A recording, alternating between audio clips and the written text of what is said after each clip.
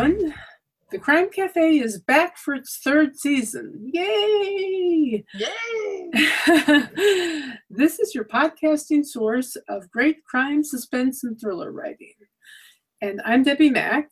I write crime fiction, and I'm your host.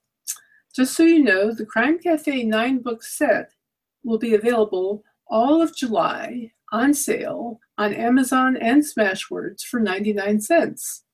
That's 9 novels for 99 cents, less than $1. So I think that's a fantastic deal and you should jump on that. Having said that, you can find the links for the Crime Cafe 9-book set on my website, debbimack.com. That's DEBBI.com, Mac.com. I can't spell my name anymore. Oh, well. Today I have with me an awesome crime writer who really digs into research and who is so busy on the internet that I'm amazed. So I shall turn it over now to Sue Coletta. Sue Coletta, good to have you on, Sue. Thanks for being here. Thanks for inviting me, Debbi.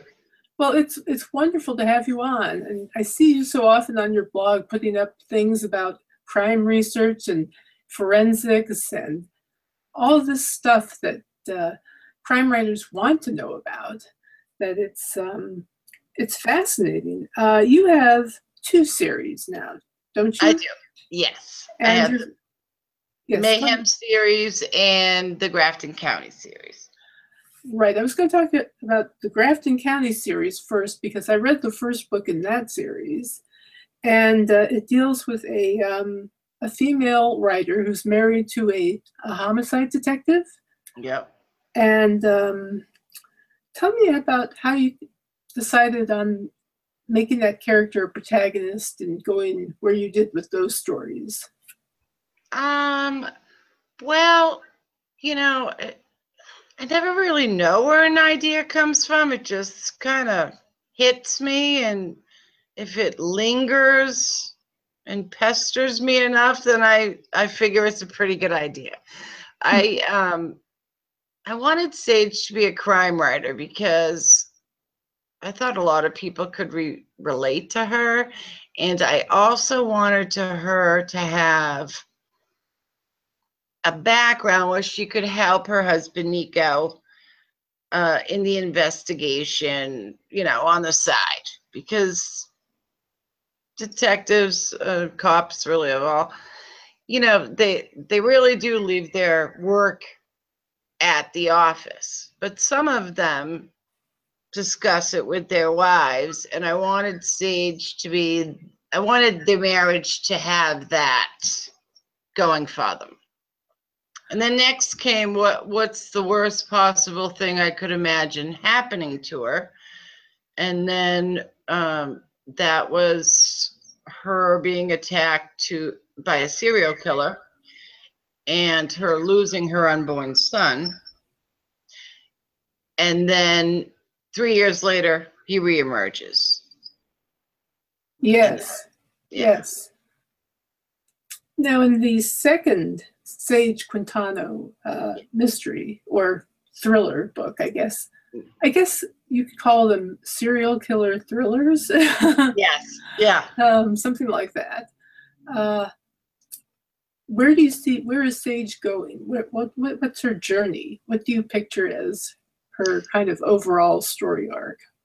For Cleaved or Marred? Cleaved. Oh, for Cleaved.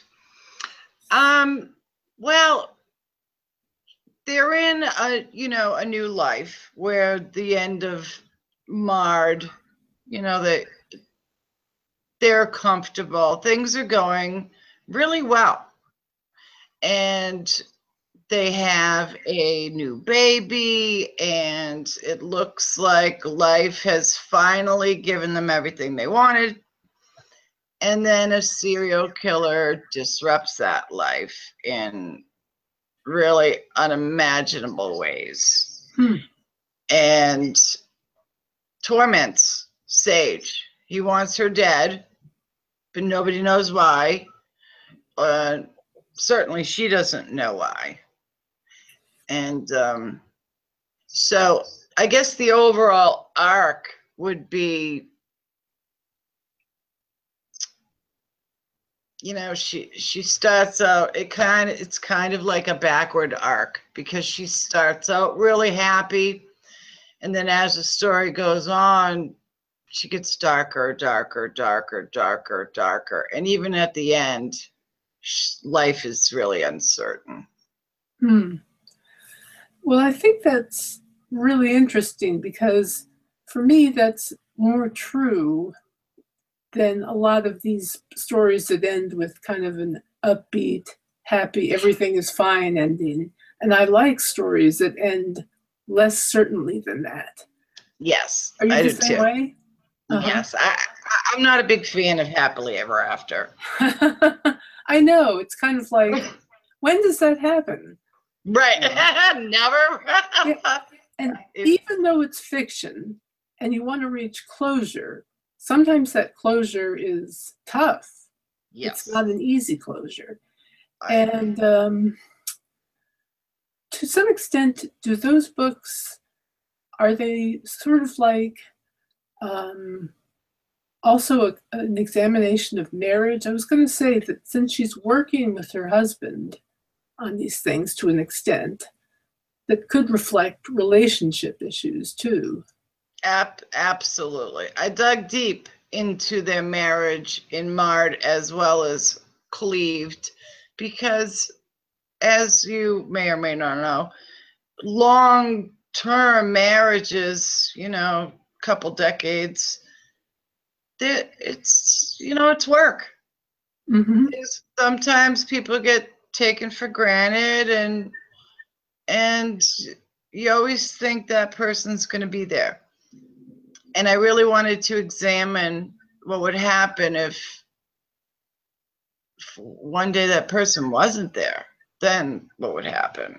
In Marred, I examined more secrets within the relationship, how they can really devastate a marriage, and Cleaved, uncertainty really rocked their world, as well as, one day, oh my God, I might not wake up to you next to me. So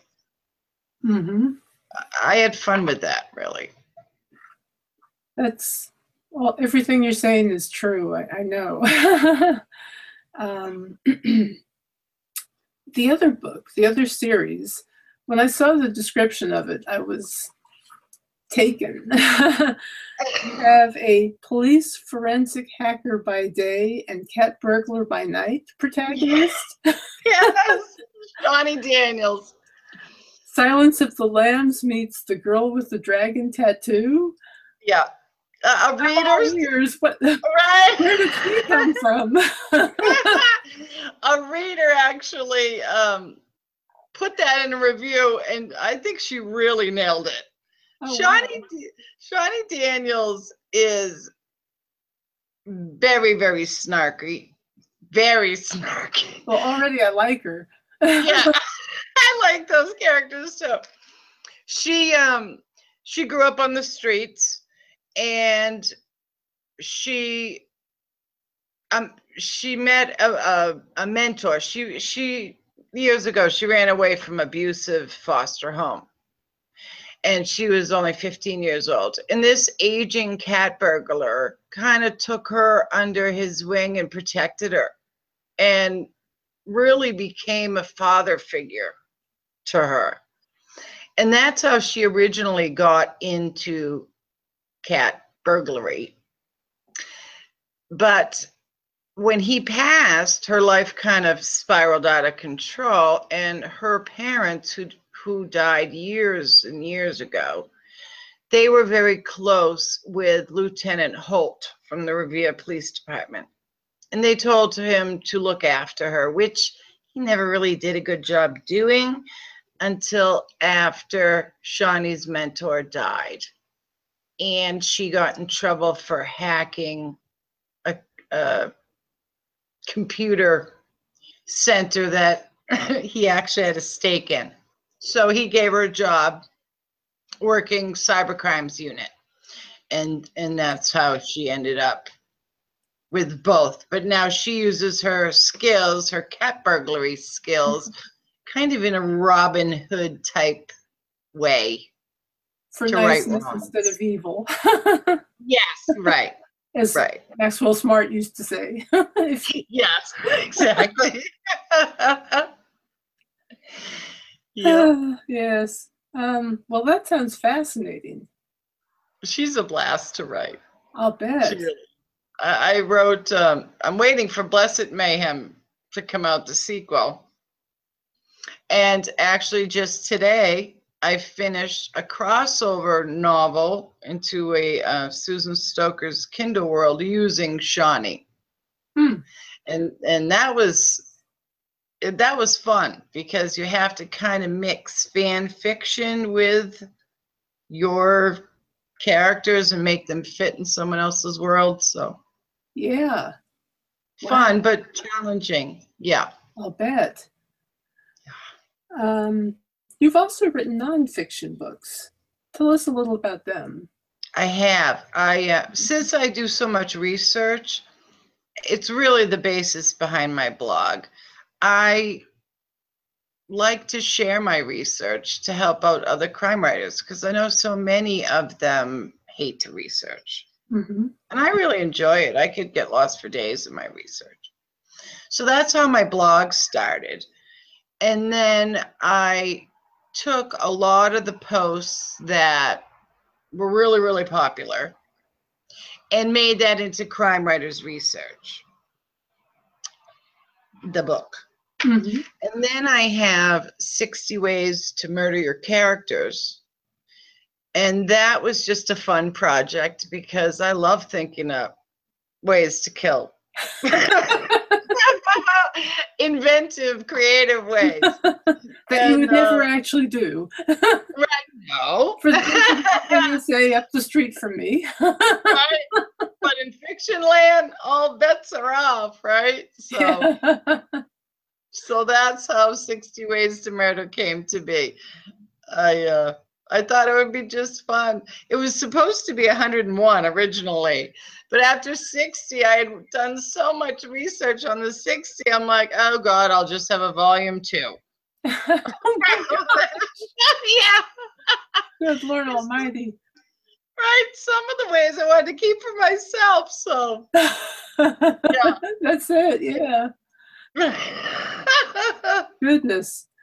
You have an extensive online presence, not only your blog, but you're on something called the Serial Killer Project and Forensic Science.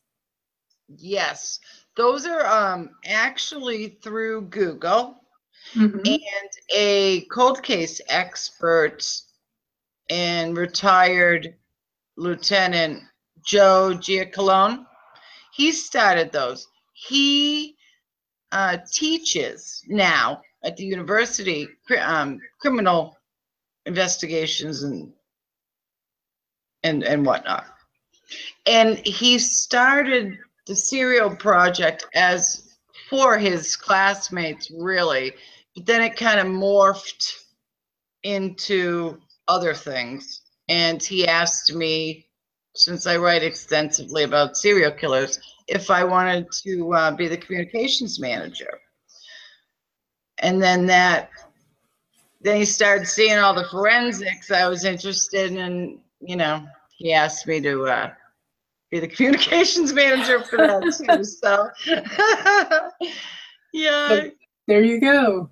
There you go. I'm going to research these things anyways, so I might as well share what I find. That's right. That's great. I think that's fantastic. You also have a blog talk radio show called Partners in Crime? Yeah, I do. Yes. That is what my co-host is, retired homicide detective, cold case expert, Kim McGatt. And she's had an impressive career. And we originally started it as a way to feature like half true crime it's 2 hours, half true crime and half crime fiction. and we usually invite police officers turned authors, and we analyze cases, not necessarily to see where they went wrong. Most of them are cold cases, but just to, just to dig deep into them. Right now we're kind of veering off course and inviting other crime authors on. Because it's summer, fun, Yeah. I was going to say, have you ever thought of inviting lawyers who work on criminal cases? Oh, yes, we actually have. There is one that sometimes joins us for a crime chat on Twitter. And she writes too. So, which one is this? Her name is Anne-Marie Ackerman. Anne-Marie Ackerman. Yeah. I'll have to remember that name, because I had Allison Leota on Crime Cafe last season, and she was great to talk to. And also, was she a prosecutor or sex crimes prosecutor? Oh, okay, same as Anne. Yeah, we really should do that. It might be tough with her because she's in Germany. I'm not sure at the time. That's the one thing we have run across problem-wise is the time zones. Oh, yeah. Yeah, that can be tricky. So the Twitter chat. That's another thing you do. That I founded, and I founded that. It's #ACrimeChat. And I founded that as a way because over the years, I've been really, really lucky to befriend so many cops, just a ton. I seem to collect them like baseball cards. But there's a lot of crime writers who don't have them. So I rounded up 7 of my favorites.